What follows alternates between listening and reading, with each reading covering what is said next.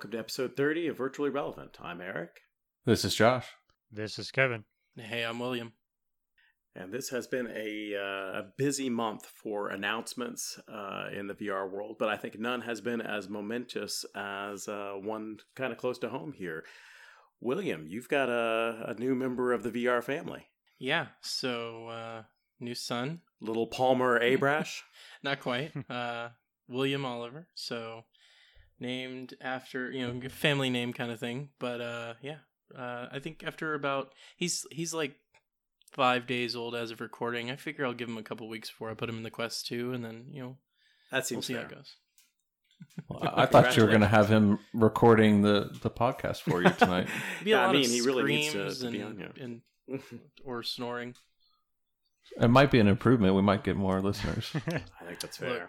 Look, we'll make him the cover art. There you go. New mascot. All right.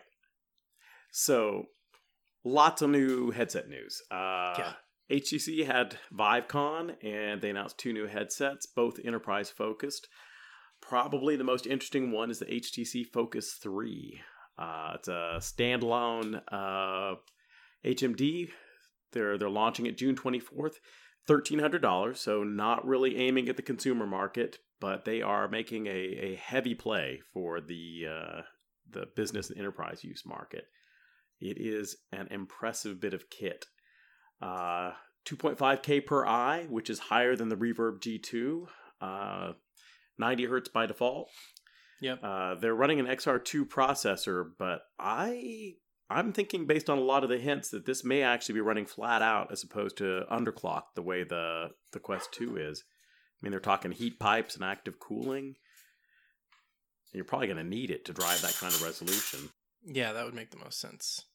They're aiming for 8 gigs of RAM versus the Quest 2 6 gig versus the Quest 4 gig, so double what the original Quest had. Slightly wider field of view, quad cameras to mimic the Quest, the touch controller lookalikes. I mean, it is it's working down the list. But I mean, it's enterprise focused. Right. You've got swappable batteries Huge. That sit at the back of your head for balance. They're fast chargeable, 50% in 30 minutes, and they're going to sell multi-battery pack chargers. The facial interface is magnetically attached, disinfectable, so you can fast swap it in between users. Magnesium alloy frame for rigidity and strength. Also, I mean, they usually really did used just in a weight reduction as well. With it right, being really like light high-end with cameras magnesium. tend to use that. That's where you when you make that big jump to the prosumer level on cameras, that's the kind of frame you usually get because it costs a lot more, but it's strong and lightweight. Unlike the Quest 2, it has a continuously adjustable IPD, and it's actually a slightly wider range than the original Rift CV1, which is a range we haven't seen in a while. Hallelujah. Yes. The only thing I'll ding it on a little bit is the hand trackers are directly rechargeable, like the old Vive wands. I've actually grown to really like the Quest swappable batteries because if you want rechargeable, throw some Inteloops in there, keep 2 in the charger on the wall and swap them out. You're good in 30 seconds. Mm-hmm. They've got big batteries. It's 15 hours per charge. So as long as you charge them every night, you're solid. But I don't really... I don't know. There have been any number of times we've done demos or what have you, and a tracker's been low, and somebody can just run to the corner store, get some alkalines, and be up and going in 5 minutes. Yep. So It feels like a missed opportunity with the fact that they put a hot swappable setup in the headset and not doing a hot swappable in the handsets too. it's not quite hot swappable, and that I'm not thrilled about. Because you can swap out the battery, but it does actually take it down. I really wish I had like a 1-minute charge in the headset itself. Sorry, my macaw is really... He's just chose this moment to be really, really animated. You really want to be like a part of this conversation. He's like, no, Unless you have, that's like, bullcrap. commentary. The wands are fine. Yeah, don't criticize the wands. That's right. But This animal has been paid for by HTC. that's right. But yeah, I really wish that you were able to hot swap the batteries without taking down the headset, which you can't now. It probably, like the Quest 2's got a boot time well under a minute. So, I mean, I'm sure it doesn't go down that long. but it does seem like a missed opportunity to have like just a minute's worth of charge on board so you could pop one out and pop one in without going down. Yeah. No, I agree. Like, sticking with the old wand style is really, it's almost like the PSVR, when they were like, oh, we're going to use this PlayStation Move controller that we developed, 7 years ago for the PS3 that, we're going to pretend, yeah, it's fine. It's good. No, it's clearly not. I mean, at this point, let's see, Vive launched in 2016. So we're 5 years down the cycle and they really haven't changed the wands much. So it's going to come with all that baggage of, any kind of manufacturing known defects they've hopefully fixed. But from a purely like use standpoint, I do agree. There's so many times that you're like setting up and go, oh crap, the wands are dead. I got to plug them in. At least give him. Are they like USB-C? Or are they still the old micro? Yes, they're USB-C. Okay, at least that. So you hopefully have like a quick charge. But still, yeah. I mean the headset batteries are quick charge, so I'm hoping the wands are too. But I don't know, a slightly baffling choice. But I mean, ridiculously high resolution, so you should get like really sharp for reading text and labels on things. Tons of RAM, more processing power. It's a really really high end standalone headset, which is frankly what business apps. I mean, for business. The difference between 300 and 1300 is nothing for a headset, especially if HTC is business friendly about it, which historically they have been. They've been very friendly to business uses. With the Facebook stuff, you gotta jump through a lot of hoops, and you can't sell the hardware directly with your stuff bundled on it, which is a pain. Right. I mean, if you consider buying the Oculus for business, it's what the cheapest is $800, I think. So I mean, it's and not even that big of a with leap. that. Even with that, your customer has to buy the headset. You can't buy it for them. Yeah, I can't. Look, I'm so happy about the Focus news, because I've literally had conversations where a customer wants to focus on their software product. They don't want to hire logistics teams. They don't want to do all the extra work. They want to have someone like my company help them with it. And they're like, yeah, we're going to buy several thousand headsets, but we're only going to do Oculus. And I'm like, well, good luck. Have a nice time. Yeah. I'm so ready to have a competitor. Yes. I mean, I'm hoping to get a competitor in the consumer space, and maybe this will trickle down to that. But even if we're just getting competitors in the business space, I am thrilled beyond words to actually see it happening. And this one looks like a really solid one. My day job, my company will unquestionably pick up 3 or 4 of them right off the bat, and it may well be the platform we go with if it lives up to expectations. It does have some other competition, which we'll get into here in a bit, but as enterprise focused standalone headsets go, this one is screaming good. So we're going to look at it very closely. It has a close cousin, the Vive Pro 2, which is sort of the tethered non-standalone equivalent. Uses the same screen, running at 120 hertz max, but it's got the same lenses, the same continuously adjustable IPD, but it's not inside-out tracking. It uses the Steam VR 2.0 beacons, base stations, which if you're working in a set environment where you're not going to need to move it and take it out somewhere to demo, it is more precise. It is better. But it's a pain to set up, and it's a huge pain if you're going anywhere with it. So, I mean, this is obviously we're using this in the office or in the lab sort of thing.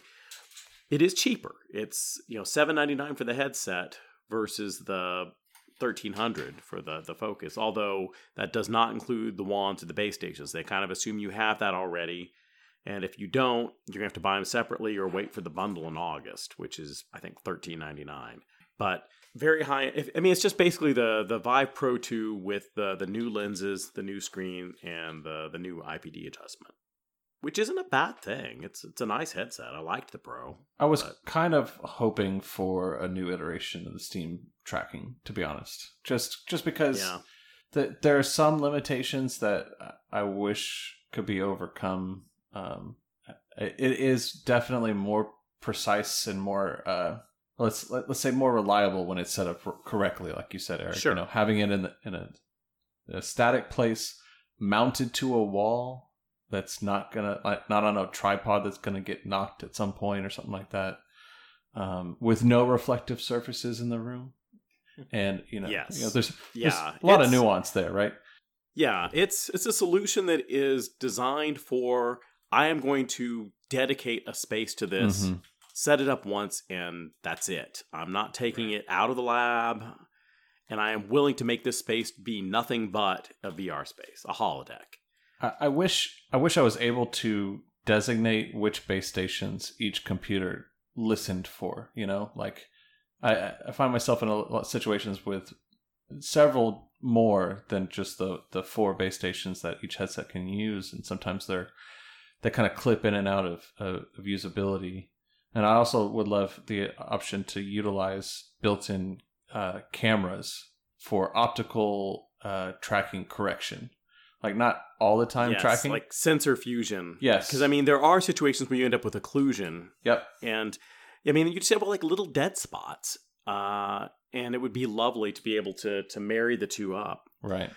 And it's one of my biggest frustrations, actually, is that the hardware in the Steam ecosystem actually is more versatile than the consumer-facing software allows it to be. I mean, for example, I think the maximum number of Vive trackers for a consumer is 16, but technically it's 64. They've done 64 in the lab.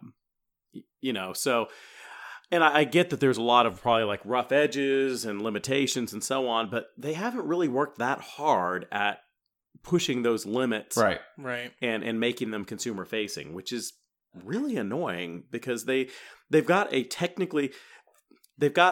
high end, and they could be really maximizing that by pushing the limits on that and making those available so that people can really show off what it's possible to do, and yet they're mostly choosing not to. I mean, because you said like maximum 4 base stations, they have demonstrated in the lab with way more than that, with like large, complicated, non fully contiguous spaces that they're still tracking across. Yeah. They are capable of it. They just making it production ready and consumer facing is enough work that they have chosen not to do that because I guess they feel the market isn't big enough. Well, I guess I personally have never seen any test cases where they used active tracking data from more than 4 base stations in any given space.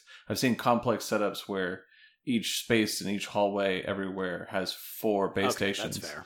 But yeah.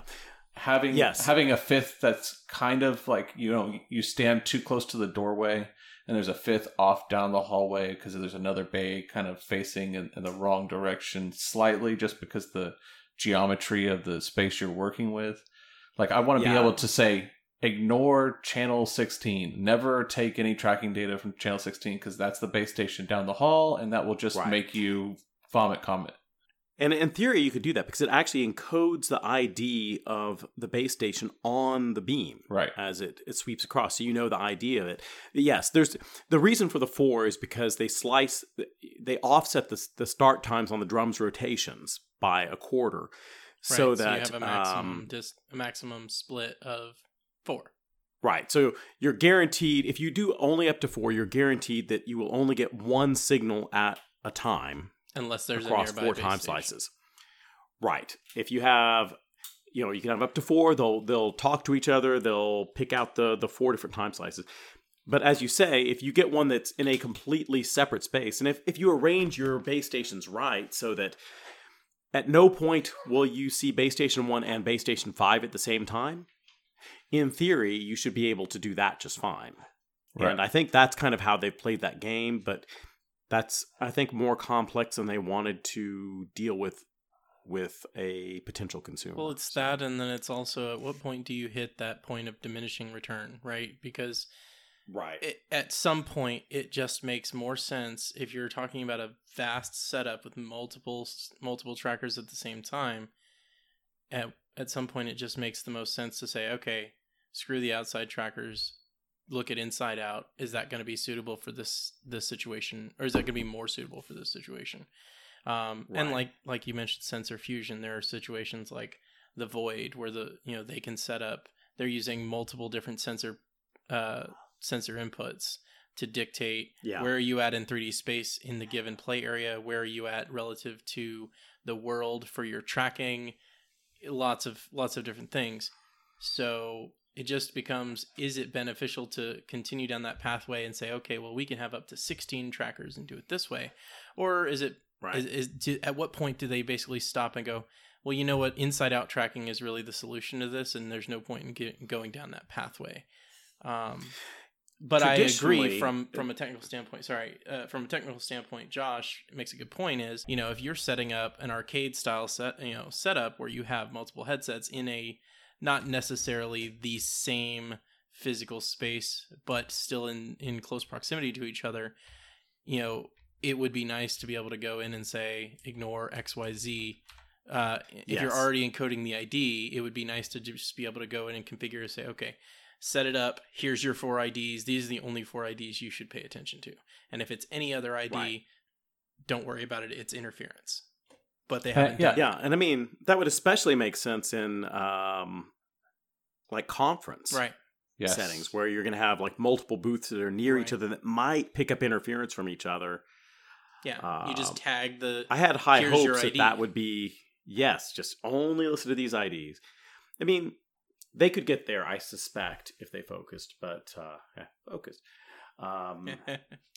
We'll see. We'll see if they... I mean, the problem is you've got, Valve that's driving the standards, but then you have... all the vendors. Other parties like HTC that are producing hardware for it. So it becomes complicated, which I grant. Yeah. Either way, how are people feeling about having enterprise-specific standalone headsets in there? Is that something that people feel like has a sufficient future to make this profitable? Or, because I mean, clearly consumers doing well. I mean, the Quest 2 is selling insane amounts. They've sold more Quest 2s than all of the headsets prior to it combined, and in a very short period of time. Does enterprise make sense at this point? Is this a niche market, or is this an actual profit driver? For companies, I think for the most part, they're probably doing it right now because world supply on electronics is so short. So most likely they can't really get to full-on consumer production numbers. So I think they're just kind of playing it a little safe right now and going with the slightly higher end, higher priced.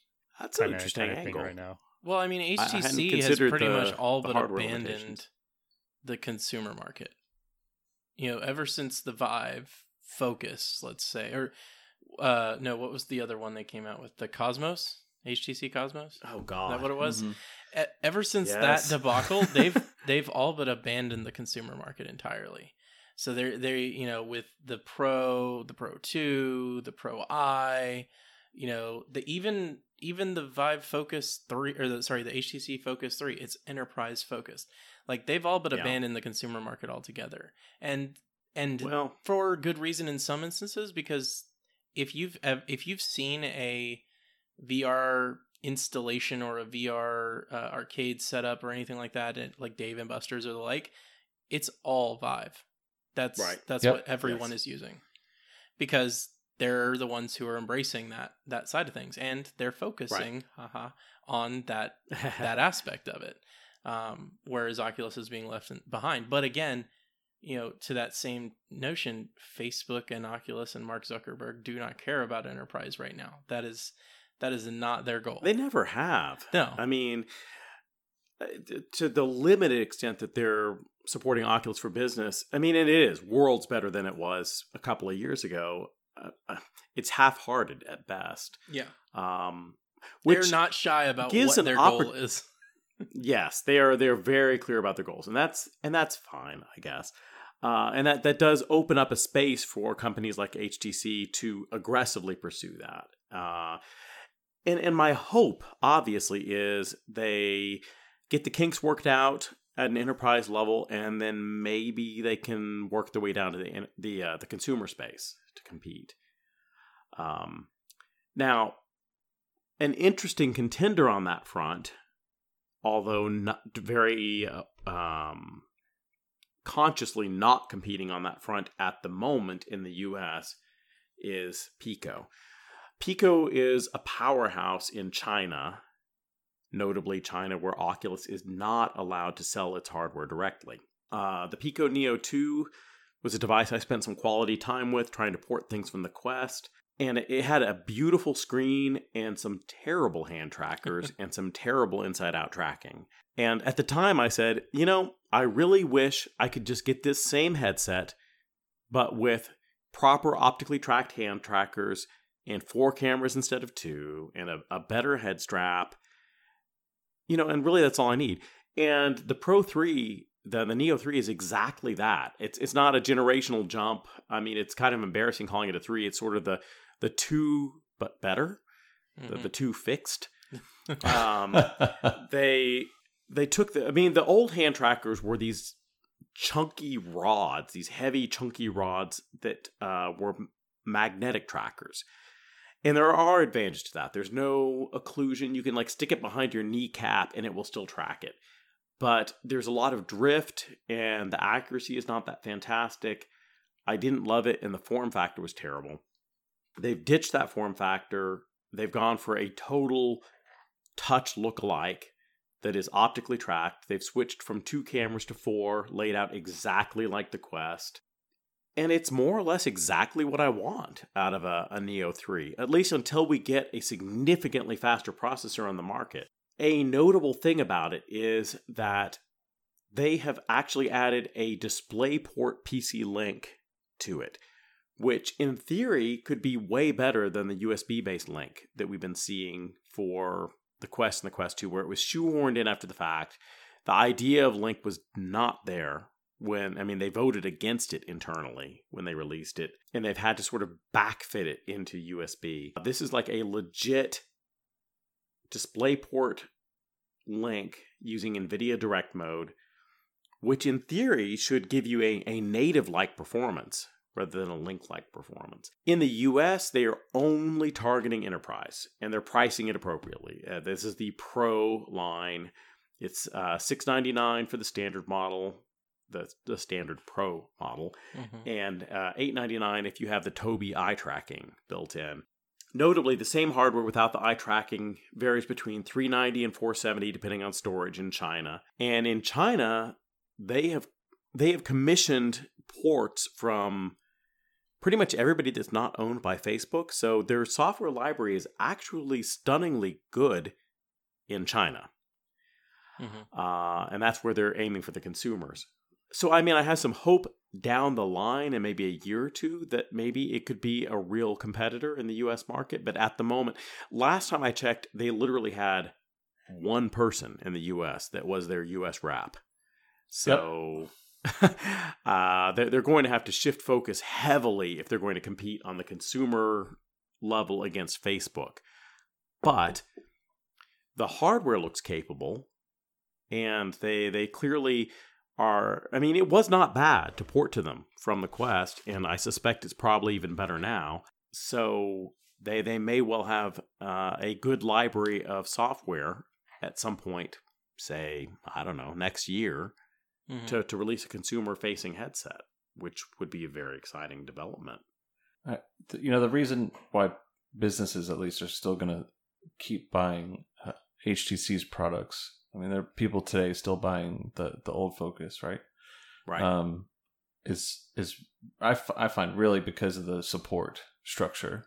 HTC has been in the business of supporting business a lot longer than Oculus has, and has really wanted to focus on that. And Pico, while it's a compelling piece of hardware, like you said, Eric, their lack of local teams, people that are going to work with and kind of hold the hands of some of these businesses that are legitimately looking for some assistance, because these are people that are looking to buy, let's say minimum 500 units, some of them 10, 20,000 units, right? So there's a lot that goes into the logistics and the support structure behind that kind of an implementation. And if the company isn't ready to offer that support, to these customers, then it's just not going to happen. They're going to go with what is tried and tested. I played with the Pico Neo i2 at the Industrial VRAR Forum, which happened like just before COVID hit. And we said, yes, we want to try this. And it took a fair bit of effort to actually get one.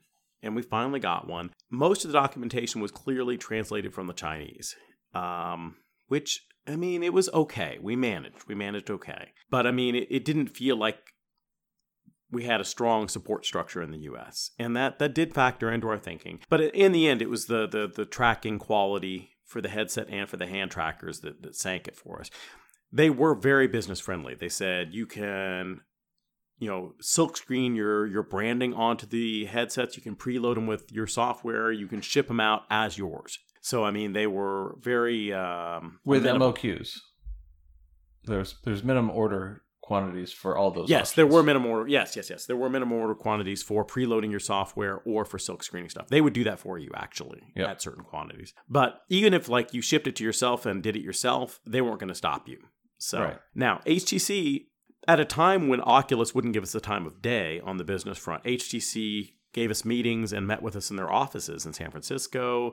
And they were extremely positive about business uses and were trying to actively encourage business uses, whereas Oculus really, they were fairly open about the fact this is not our core business focus.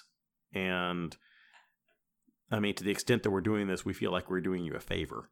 Right. Well, and things are changing on the Facebook front. I will give them that they are not stuck in their ways, but they have definitely not been the biggest friend. Historically, no. And they don't look... They have been dragged there largely kicking and screaming. And the only reason they've been dragged there is because they were kind of the only game in town for a good standalone. I love HTC, but the original Focus was not a good piece of hardware. I mean, it had some serious shortcomings. We tested it and said, no, not doing that. The processor was underpowered. The tracking was iffy.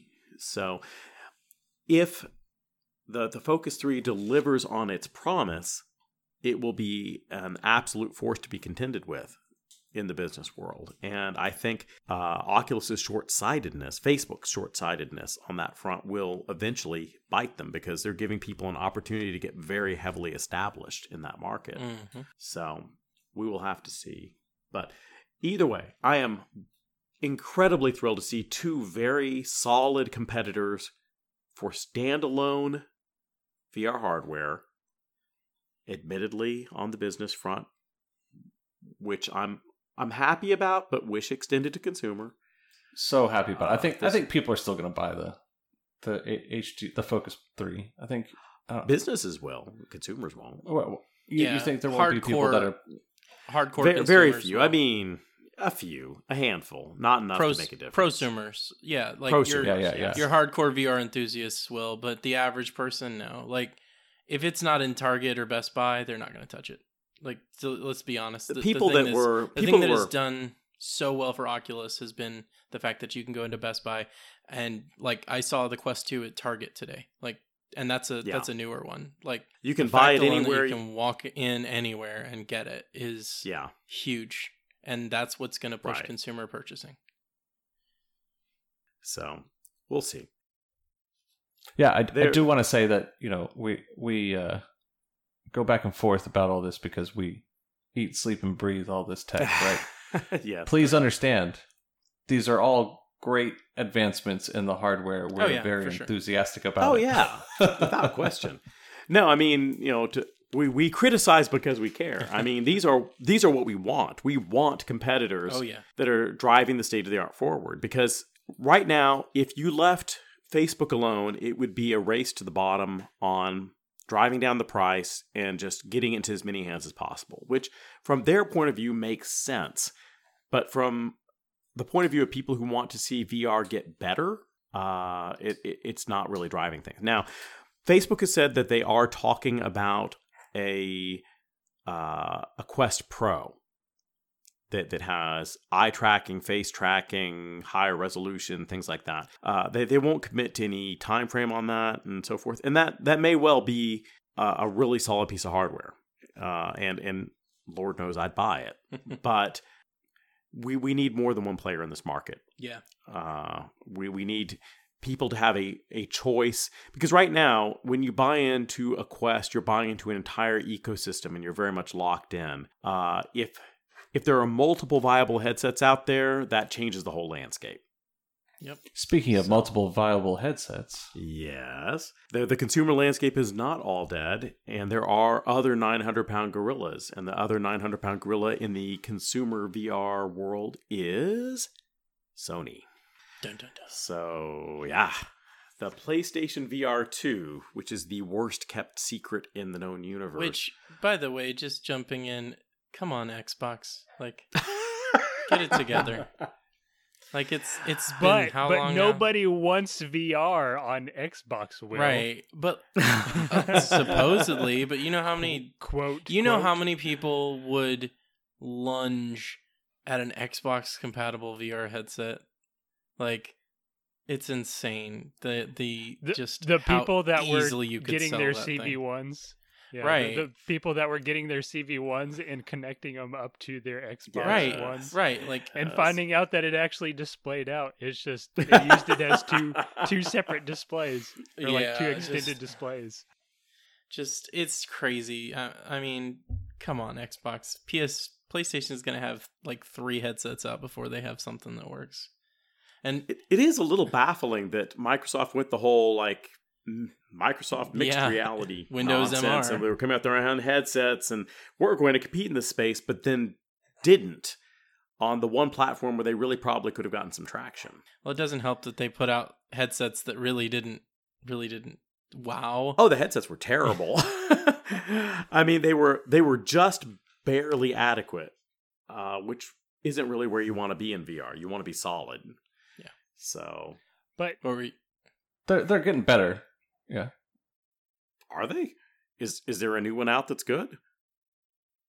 the HP headset is I think the one All right, that we're that's talking about, technically, which is okay. So we're talking about the G2. Yeah, the G2 has fantastic resolution, although it's about to get beat. But the thing that hurts it the most is the fact that it's a Windows MR headset. Yeah, that's true. And the hand trackers have never been great in that again, entire line. Windows MR. I know. So, Anyways, so yeah, PlayStation VR. So PlayStation VR 2. PlayStation they are going high end, supposedly. All of the indications are. I mean, you never know till they ship. They might change their mind, but they're talking about like 2K by 2K per eye, which is better than the Quest 2, although not quite as good as some of these other ones that are coming out. Eye tracking, which is at a level that is capable of foveated rendering. If that happens and it is effective, that could be a total game changer. So far, you see eye tracking that's mostly for Direction. focus tracking and things like that. Some social stuff. The level of, social stuff is absolutely useful. But at the speed and accuracy that you need to do foveated rendering, if they actually get that down, that is a force multiplier that will change the game. Head-mounted haptics, which is a first. I don't think anybody has really tried head-mounted haptics in the VR world. there's third party. I don't know what to think of that. Third party, yeah. Not first party. So. I mean, I'm intrigued. I'd like to see it. Inside-out tracking, which is worlds better than the thank God. the old system that the PlayStation VR had. An adjustable IPD, thank you. Using a USB-C tether.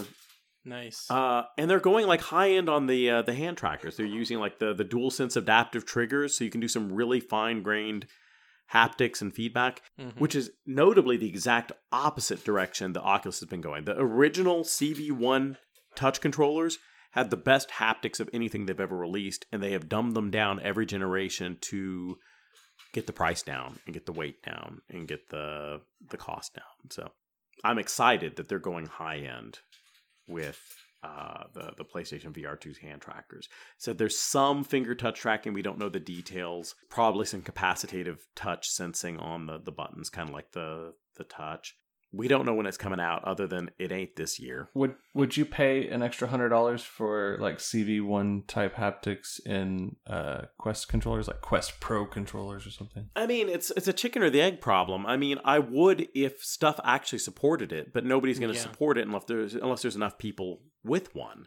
Mm-hmm. Yeah. So I mean, I wouldn't pay $100 for it if no one produced software that took advantage of it. Right. It's also like the PSVR 2, they're talking about eye tracking, okay, if they get the foveated rendering thing going, yes. But otherwise, it's going to be like the Vive Pro Eye. Like, I saw a discussion the other day about somebody was like, oh, should I upgrade my Vive Pro Eye for a Vive Pro 2? And they were like, I mean, what are you doing with the eye tracking right now? And he's like, I would be using it for more if anything supported it, and virtually nothing does. And it's going to be the same problem with PSVR. PlayStation has a bad track record of this, and most hardware manufacturers that are also consoles like Nintendo and things like that have a bad habit of this. They'll implement a feature into their hardware, and it'll get used by maybe 6 games, and then it disappears into obscurity. Case in point, the motion sensing capabilities of the DualSense 4 controller for the PlayStation 4. It has tilt and rotation and all these other things sensors, and almost no game whatsoever uses it, to the point where if it's a game that does use it, you don't even realize that it's a thing. There's a game called Until Dawn that came out early-ish days of the PS4, and it had a feature in it where like you had to hold the controller really still during this particular part of the game. And I didn't even know it was a thing. Like, I was playing the game and I failed this little like quick time event multiple times because I didn't realize it was tracking the controller. Because no other game that I had played to that date had ever used this feature of the controller. And likewise, I've owned the PS4 now for whatever since launch, and no other game has used that feature. So they run a risk here of, they're putting eye tracking in, and if they do use it for foveated rendering, then by all means it was worth every penny of it. But if including eye tracking is like a selling feature and then nothing uses it, or more likely 5 games use it, what was the point in the first place? Well, we're gonna have to see what the support is. I mean, it's interesting. It's tricky using the metrics because, I mean, all right, the Gear VR and some of the like phone based headsets technically outsold the consumer stuff, but the what do they call that metric where people continue using it over time? I don't remember the word. Yeah, that one. Yeah, that one. Whether or not they keep using it. He said, that one. Okay.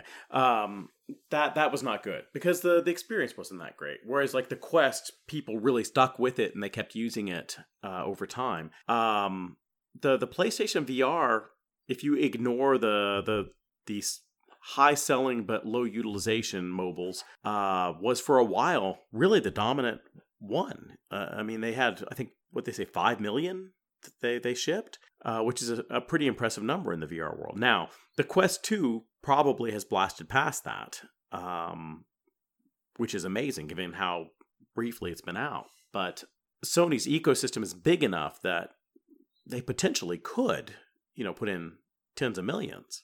And so that's a big enough market to really drive, the effort it takes to support some of these high-end features. And I hope it happens. I mean, it sounds like a really nice piece of hardware, and I may well pick up a PlayStation 5 just to play the PSVR 2 exclusives. But I mean, it's not standalone. It's tethered, which I mean is fine. I mean, consoles are for the most part, with the exception of the Switch. But I don't know. It's its own little sort of niche thing. It will probably sell quite well, assuming they price it right. I look at the eye tracking as an absolute win because I think, Eric, you said earlier, it's a chicken or the egg problem. Sure. If the hardware exists, then you at least have one part of the equation. So right. If someone can do something. That's the thing. It's like if you're guaranteed that every PlayStation VR 2 user has it, then you can rely on it. You can put in the effort to make features that, make use of it. So I don't know. We'll see.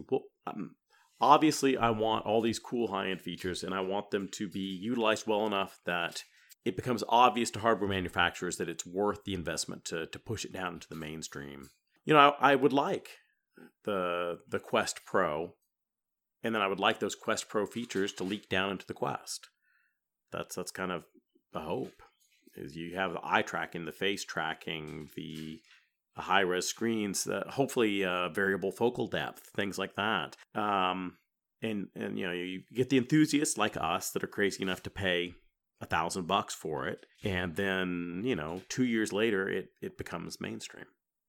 We hope. What if Sony decides to, in a quote unquote responsible way, anonymize your eye tracking data for, third-party partners and marketing and resources and things like that. That becomes complicated. It could be the most widespread eye-tracked data mining tool out there. I have such complicated opinions about biometric data privacy balanced against technological advancement. And maybe that's a whole show we do at some point. We've talked about it in the past, but the state of the art has advanced since then. So complicated feelings. Yeah, the ethics in XR is a big conversation. It is. And I mean, only because XR is so intimate. You get this hardware strapped to your face that can be doing things like reading your blood pressure and your galvanic skin response, your pupil dilation. They can know stunning amounts of things about you, which can be used for phenomenal uses or very insidious uses, or both. Probably both. Yeah.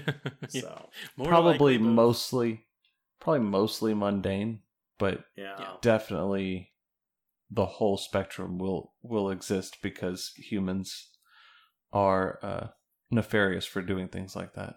Right. Yeah. All right. A little bit of other hardware stuff. Oh, go ahead. Has Sony confirmed that it's going to be a tether? Yes. Okay. Yes, they did. It's a USB-C So tether. no wireless. They didn't say that, Oh, okay. but they did say it was tethered. Yeah, I was going to mention they have one of their old patents specifically shows a wireless headset. Right. At the very least, they have said that the tether will be USB-C. I would not be shocked if they offered an adapter to go wireless, but it sounds like the base model will be tethered. Wired. All right. So we'll have to see. Looping back into the Steam VR ecosystem. The Steam VR ecosystem is at the moment where you want to be if you're doing body tracking. Because as cumbersome as they are, the tracking pucks are probably the gold standard for that. Unless you go completely bespoke all the way through. Vive announced their Tracker 3.0, notably a few days after Tundra launched a Kickstarter for smaller, lighter, cheaper tracking pucks. Mm-hmm. Yeah. And they did very well with it. I mean, they cleared over 1 million. And, these are some significantly smaller things. I mean, the Vive Tracker 3.0 was, I think it was like a third lighter than the 2.0, and it had 75% more battery life, which was like 7 hours. And yet, this independent, which, I don't know, we'll see if they deliver or not, theirs are a quarter the weight of the new Tracker 3.0s with the same battery life. I mean, these are some tiny trackers that are significantly less obtrusive than the bulky Vive trackers. And they are very much aimed for being used in quantity. They sell dongles that will talk to up to 7 at a pass. Is there a dongle limit? I don't know. Probably, I would suspect Yeah, I'd so. I imagine mean, there's even if you're just something. talking about EF Spectrum, at some point you're going to get crowded. And that's something that Vive has said before. I mean, in theory they support up to 64 trackers, but they only are supporting 16 at a consumer level because of concerns about crowding. Yeah. So Yeah, until you can set them on separate channels or something like that. Like right. Being able to set up, like, most people don't ever see it, but Wi-Fi has multiple channels that you can subset into, and so until they get something like that, I could definitely see there being a crowding issue for the spectrum of. Come on, come on, let's go a little sci-fi, right? Like, you know what, quantum Right. co-location data transfer. There you go. Like instantaneous data transfer. Like, Look, When they no talk matter about where Slack, you they are can point do- once we get direct neural interface. Let's just plug in. And we're Yes, good. let's get there. Let's get there. But I mean, when they talk about being able to do 64 in the lab, this is a lab that's inside of like a Faraday cage where they're not getting any interference from outside. When I fire up my, the Wi-Fi on my PC, I see like 40 different Wi-Fi networks, and Yeah. that means all of those are coming into my house. wait, So you didn't build a Faraday cage around your office? Like, isn't I that a did normal thing not, that normal and people do? there's regret now. I wish I had. So It's a Faraday cage PC case. Yes, there you go. Well, I mean, you gotta have the Wi-Fi router inside of it. Otherwise, what's the point? Right. So they're selling a tracker. Well, I mean, they had like early bird specials, but those are long gone. You can get a tracker plus that's up to, I think, 7 units plus a dongle. A dongle that's up to 7 units plus a tracker for $130. Then $89 for each additional tracker. The 3.0 tracker directly from Vive is $130. So they're very competitively priced. They're smaller, they're lighter, they have equivalent battery life to the latest state of the art. So, I mean, if they actually deliver what they promise, they're delivering a superior product. Is anyone getting one? I would love to compare it to the did new not. Manus. Shockingly, given my historical track record with backing VR hardware Kickstarters, I did not back it. What? But that's because I mostly don't use the Steam VR tracking Yeah. system. So wait, so I get it. So if Eric doesn't back the Kickstarter, it ships. I think that's probably true, historically. It'll speaking. get here. The problem is, like you said, Eric, I mean, what uses it? Last I remember, Right. I mean, outside of niche applications, there were like 5 games that supported the trackers. It's If you do a lot of social VR. yeah, I it mean, may like be VR well chat is one of worthwhile. those 5. But VR that's chat the, supports it. that's the problem. Yeah. The other ones are like Tornuffalo and Yeah. Soccer Champ Wish you were 2020. joking. You know. But look, Will, you have to admit, there's going to be a not insignificant amount of the population of VR users that will use 100% of their time in VR in social chat, and that's it. Like, they will Absolutely. spend all of their VR time in a VR chat scenario. So I think that alone in itself makes it a pretty Somebody will use substantial. it. Okay, Absolutely. okay, somebody but would does that same logic apply when you have things like the NES mouse that was used for the Mario Paint? Like, that's what we're talking about here, is like you have a peripheral that has such a limited support range for content, it becomes so niche. Like, I agree, there is a non-trivial amount of the VR user base that exclusively uses it for things like VR chat and Sure. things like that. Absolutely. VR chat is like one of the biggest things for social VR right now, and will continue to be until something comes and says, hey, like, this is better. But they're pretty good about keeping on top of things. But that's the other thing, is they're good about, if something comes out, they make it, they're quick to make sure that it's supported.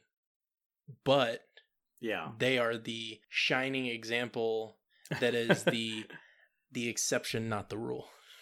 So Right. I mean, $130 for a tracker and a dongle plus $89 for an additional trackers puts you at a, let's see, $190, so $220 to just get 2 trackers up. With the exception of a certain industry which has a track record of, let's call it, boosting technology's viability.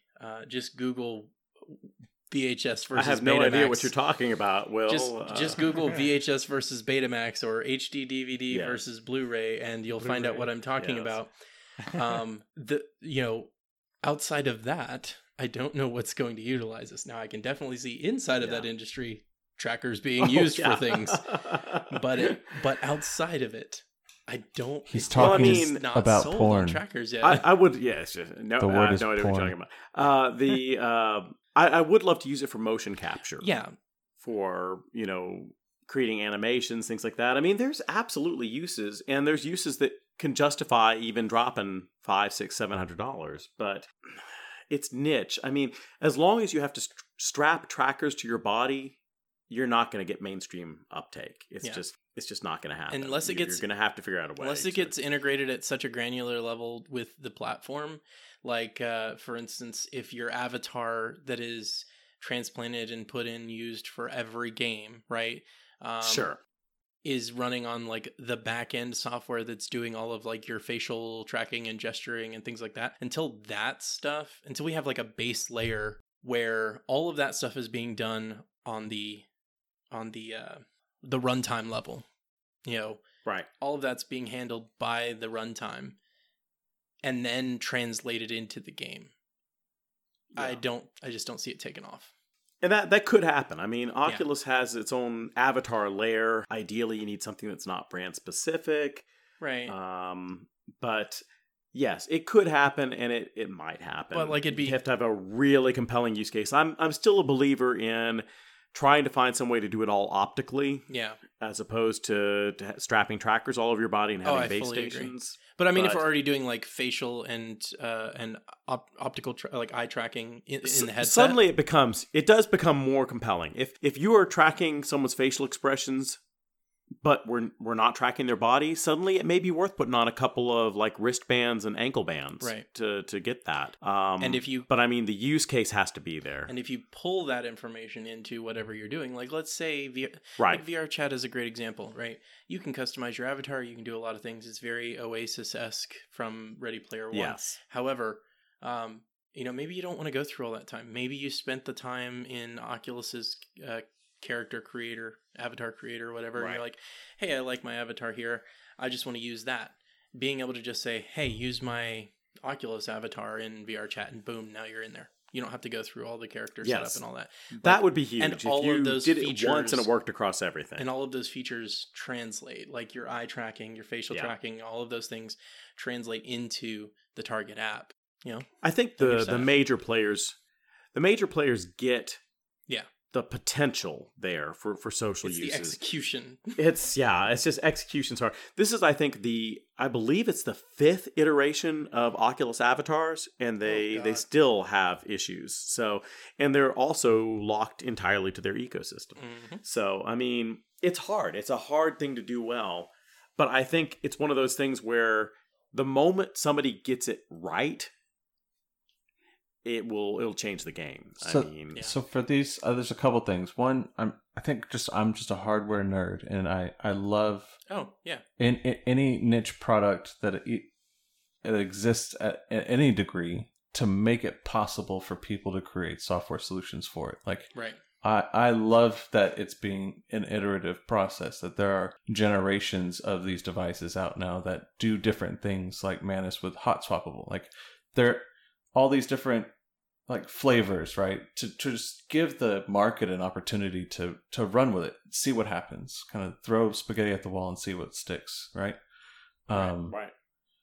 And also, I think there's a larger conversation about full body tracking, sense of presence, embodiment in an experience. Like we know through data research and studies and all this stuff that's been done around this, that the more you are embodied in an experience, the more attuned you are to it, the less cognitive dissonance that you'll have. There's all these reasons, right, why you want somebody to embody an experience more fully. And so I feel like that's kind of where the hardware market is trying to push the potential and the options. But I absolutely agree, Will. More software needs to adopt it. More people need to devote some level of resources, even just to the most basic implementation of the hardware, just to say it's there, right? Right.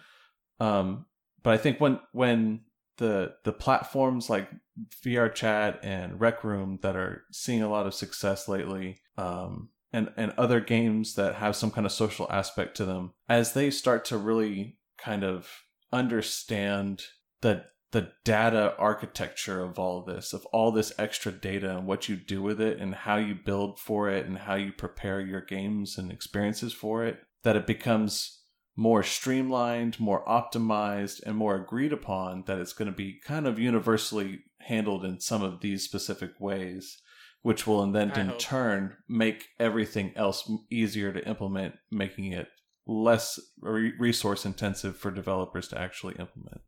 Right. And then, look, like you said, I'm also a hardware nerd. I love that these things exist. I have just been around since, the days of, oh my God, this is the 400th peripheral that they came out with for the Nintendo, which will fade into obscurity and never exist again, or never be used for anything else. Back off my Game Boy printer. Right. Dude, I still have a Game Boy camera. Don't play with me. But I really don't want a lot of these things to fade into obscurity, which, let's be honest, some of them are going to and will have to. That's the way of the world. But in the in the last 30 years, we've seen so much unique, interesting technology come and go because lack of support. And until we come up with some sort of abstraction layer for this stuff, we're just not going to see universal support, right? Like there needs to be some sort of, and I've said this before on the show, that like there needs to be some sort of abstraction layer or input layer that takes all of these inputs, regardless of the make, model, version, whatever you want to call it, that says this is a tracker. Here's what trackers can do. And we can iterate on that and we can expand on that. But at the very base level, all of the platforms should have the support for XYZ inputs. Whatever they may be. These are trackers. These are controls. These are this, and those things should map 1-to-1 so that you can use, like, the biggest selling thing for the Knuckles controllers was the fact that you could map it to be used in place of the wands. Sure. And that, or what are they, the index controllers now? But the fact that you could use them in place of the wands, and in some instances made it better, but you could also use it for, extended functionality in other games. So I'm a hardware person. I hate seeing stuff like this that is really good and is great for us, but it doesn't move the needle, and that's the problem. Yeah. No. So I'm definitely in the hardware nerd camp also, and I want these things to succeed. But it's challenging. We all are. Really, what you want is all of them to get together in a consortium and agree on a universal standard. And this is just your elbow position and your wrist position and your knee and your ankle, and we don't care how it got there. So now anybody can build hardware that feeds into that, but nobody's that highly motivated to do that. Right, but then that also comes into use, and this is a rabbit hole we don't have to go down, but that just brought it up. Like, there are accessibility concerns to where people who have various reasons they can't do this or that, like having that layer of abstraction, that input layer allows you to do things like what Xbox did with their accessibility controller program, right? So like you design inputs that are specifically created for people who are differently abled, who can, I'm not going to be able to sit and stand and run around. So instead, I'm going to figure out a way to do XYZ and translate that into running around or bending or jumping or this or that. And so it has so many uses. And it's one of those things where I'm like, man, I really wish they would just get it together and go, okay, we need to step in and take this and push it to the right direction. But enough about hardware. Yes. There were some updates on Oculus, right? there have been. Yeah, it was a hardware heavy month. It really was. But Oculus has been, I will give Oculus and Facebook this. They have been amazing about pushing out a steady drumbeat of software updates that make their hardware better over time. Really pushing it to the limits and beyond the limits of what it was designed for. Sometimes it works, sometimes it doesn't. And they're not shy about pushing out experimental features. So the version 28 and version 29 firmware that they pushed out to the Quest, the 28 should be out everywhere at this point. It's got 120 hertz support. Only maybe, I guess, 5 games support it, and the Oculus Home environment, because that's really demanding to hit that frame rate. So you got to have a really basic a lot of optimization experience. Yeah, you got to do a lot of optimization to hit 120 frames a second. And unfortunately, it's only a subset of consumers that can even see the difference. There are plenty of people who can see the difference between 60 and 72 or 72 and 90. Going from 90 to 120, okay, maybe I don't know, a third of people can tell the difference. And they love it, but 2/3 of people can't even see the difference. So I'm excited that they're adding support for it. It's technically beyond the spec for the panels. Carmack talked about it in one of the Connects. He said that 90 was the max spec for the panel. They could push to 120, but in some circumstances you get ghosting, especially if the panel was cold, like you'd left it in the trunk of your car for a while and it was cold outside. Mm-hmm. But I'm hyped that they're adding support for it for games that are capable of supporting it. They also enabled experimental keyboard tracking for one keyboard, the Logitech K830. It has to be supported. Which they announced a long time ago. Ages ago. It's ages finally ago. coming out. Yeah, I It was mean, that I've email had you it sitting in sent, a Kevin. box. It was that email Kevin sent that was like, "Hey, I demand this. You promised me." Right, totally. It's a wireless keyboard with an integrated trackpad. If you turn on this feature and you have this keyboard and you press the button to pair it, then suddenly, if you set this keyboard down and you're in an application that supports it, which at the moment means the Oculus web browser and some minor parts of the operating system, then... Not even Home? I mean... Not even Oculus Home? The parts of Oculus Home where you can type things, if you press you press that button that brings up the keyboard, it will bring this up instead. So yes, Oculus Home, but only in very limited ways. Right.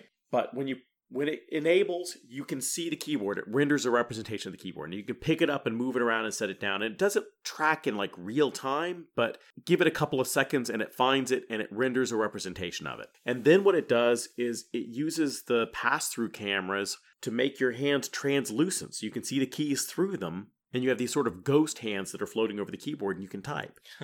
Now, for the extremely minor handful of things that use it, it works beautifully. It's fantastic. It's magical, if slightly creepy, because you got these weird floaty ghost hands.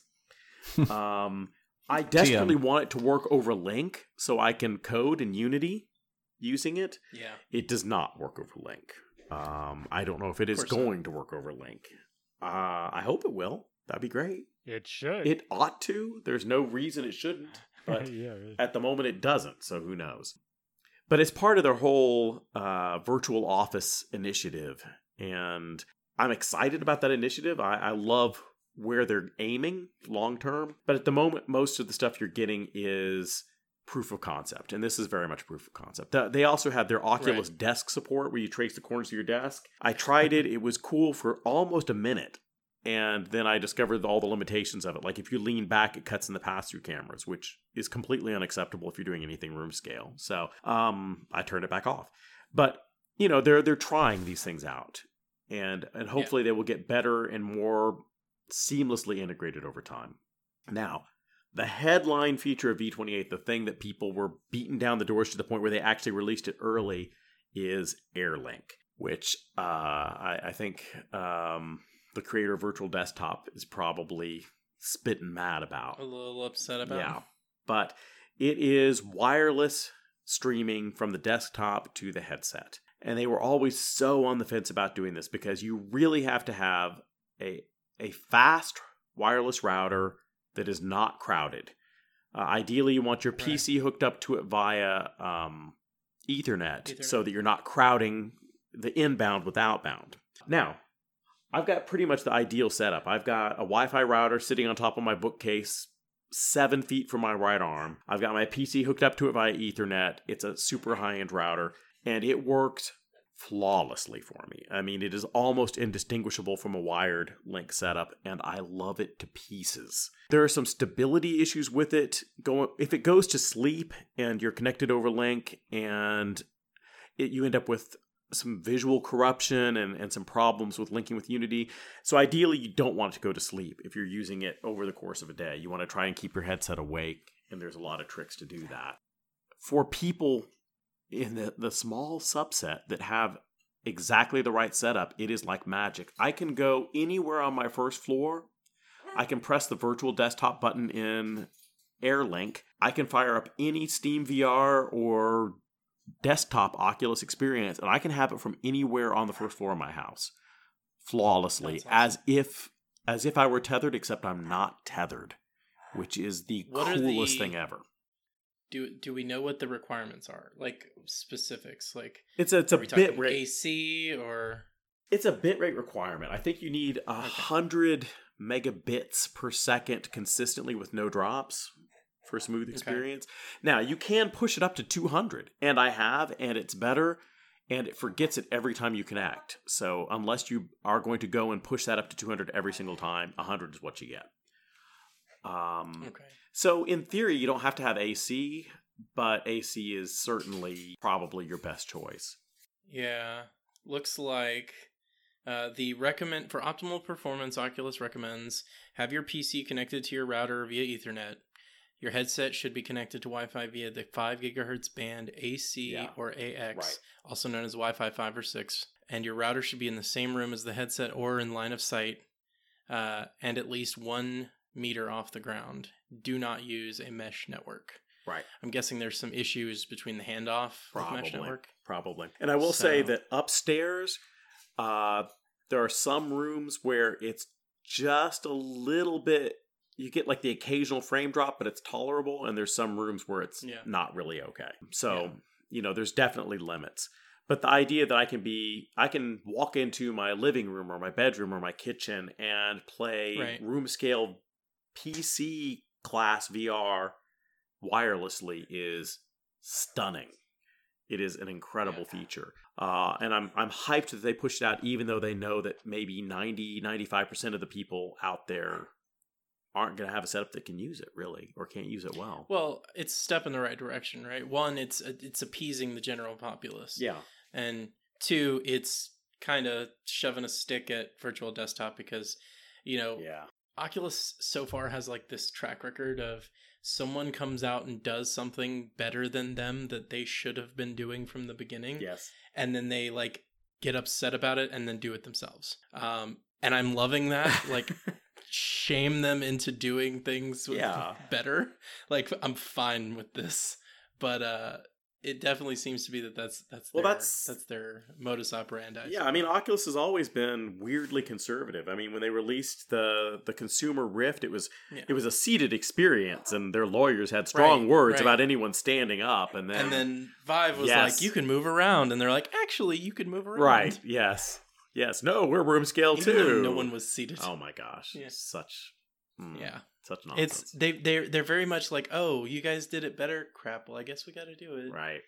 We were kind of holding this back, or dang, so and so's doing it better than like side quest stuff. Crap, they're doing this better. Oh, well, we better App we Lab come up with something. And App Lab is phenomenal. I love App Lab. I love AirLink. Yeah. These are great features. And I mean, these are features that shipped significantly after the hardware shipped. So I am, every time they push out an update, I'm itching for it because it genuinely makes my experience better, unless it's buggy, which sometimes it is. So V29 just got announced, I think today. It is shipping quote unquote soon. It's a somewhat more modest update, but the big ticket item in it is they're trying to integrate your phone so that your phone notifications can pop up there. At the moment, it's iOS only. They promised Android support is coming in the future, but you can see who's calling you, who's texting you, things like that. Now, people probably don't remember, but the original Vive actually had smartphone pairing, and you could like see your pop-up notifications. So this is kind of I think the Bluetooth unit was in the link box or something. Yeah. So I mean, in a sense, it's not new, but it's new for the Quest, and it's new for the Vive one didn't work well. So it's one of those things where if they get this right, it'll be great. Right. Especially with something like the Quest, because the Quest, assuming it's going to work while you're mobile, would be really nice, because the whole point is like you can play anywhere, right? Right. So if you're waiting in the airport or something Yeah. like that, you don't want to miss a notification that your flight was changed. Right. And now your gate is across the terminal. Oh, crap. I got 30 minutes. I can play some Super Hot. And then, oh, crap, my flight was changed. And now I have 5 minutes to get across to the terminal. Right. Yeah. So they're being able to get those notifications, are going to be big. they're couching it as part of their virtual office initiative. The idea is that you can be productive in VR. It can be a productivity tool. So being able to access phone notifications is a start. Obviously, I would love it if you could see your phone and interact with your phone, but notifications are a start. A thing that got leaked out, we don't know the exact edges of it, but a handful of users were able to, from within App Lab, install support for running native Android applications in a window on the Quest. Now, that opens the whole world up because suddenly, legitimately... I would rather have a screen share, though. That would be better, but in the short term, just being able to bring up apps and actually do work in those apps as if you were on your phone, even though you're not on your phone, would be kind of amazing. And would be a legitimate move towards, this is a general purpose productivity device, not... right. A niche thing. And I mean, even some games, you want to play your latest tower defense thing in a window on there and then just bounce back and forth between that and doing other things. Maybe you can do that. There's no technical reason you can't, other than maybe like multi-touch. If you want to be able to like touch more than 2 points, then that becomes a little technically challenging. But I really want to see the ability to use the touch controllers as a gamepad. That'd be cool, would be really nice. And I mean, there's no reason you can't. And there's no reason you can't be playing your phone games at, 8 feet high. So, it would be so cool. Pretty cool. If you had native Android app support and you were a VTuber streamer and you used your headset to do head tracking for your avatar and streamed while you were in the VR headset and had your chat up. You had like a giant chat window and you had the game and all your stuff from inside VR. You have a total workspace for streaming. Right. Yeah, or just more like sort of... I'm trying to think of where I saw something like this. Maybe it was Job Simulator had something like this where you could just like spawn a camera and that camera is what is like the video out. So you could just spawn a camera and like sort of, okay, pin it here, in 3D space around me. And then that way, as I'm moving about in the space, the camera just sort of follows you third person. And then you can, turn to the camera and be like, do you see that? Right. Blah, blah, blah. Like that would be a really cool iteration of especially because like, let's be honest, Let's Plays and YouTubers and all these other kinds it's not going away. So let's get some new cool like tools for that content because watching them in a window in the bottom left corner while we watch a mirrored screen is getting old at this point. And I mean they seem to be aware of that and they're pushing in that direction. They're saying, they've talked about mixed reality capture from smartphones and this V29 supposedly has some support for that. I don't know a lot about that. Does anyone know the details on it? Well, you haven't yet said William's favorite part about the new update, and that most of these features are iOS only. Of course. No, I've never said a bad word about Apple. I don't understand. So the feature's called Live Overlay, and so what Slash Gear is saying is talking about it, saying it's casting and recording feature that lets you use your phone's camera to essentially superimpose video of yourself over whatever you're viewing with your headset. Is this using the latest generation Insight depth cameras, or what is it doing in order to cut people out from the background? Are you going to need an iPhone Pro Max 12 with probably LiDAR? using Slam or something. I might. It's probably doing something like Slam. Is it Slam or is it back in? Is it requiring the? Well, because I know the latest iPhones have depth cameras on them. Right, but think back to Oculus Connect 6, 5. Which one was it? They were showing off. They were Arena. They were using iPads. But they weren't doing iPads. mixed reality. They were just using it as a camera in game.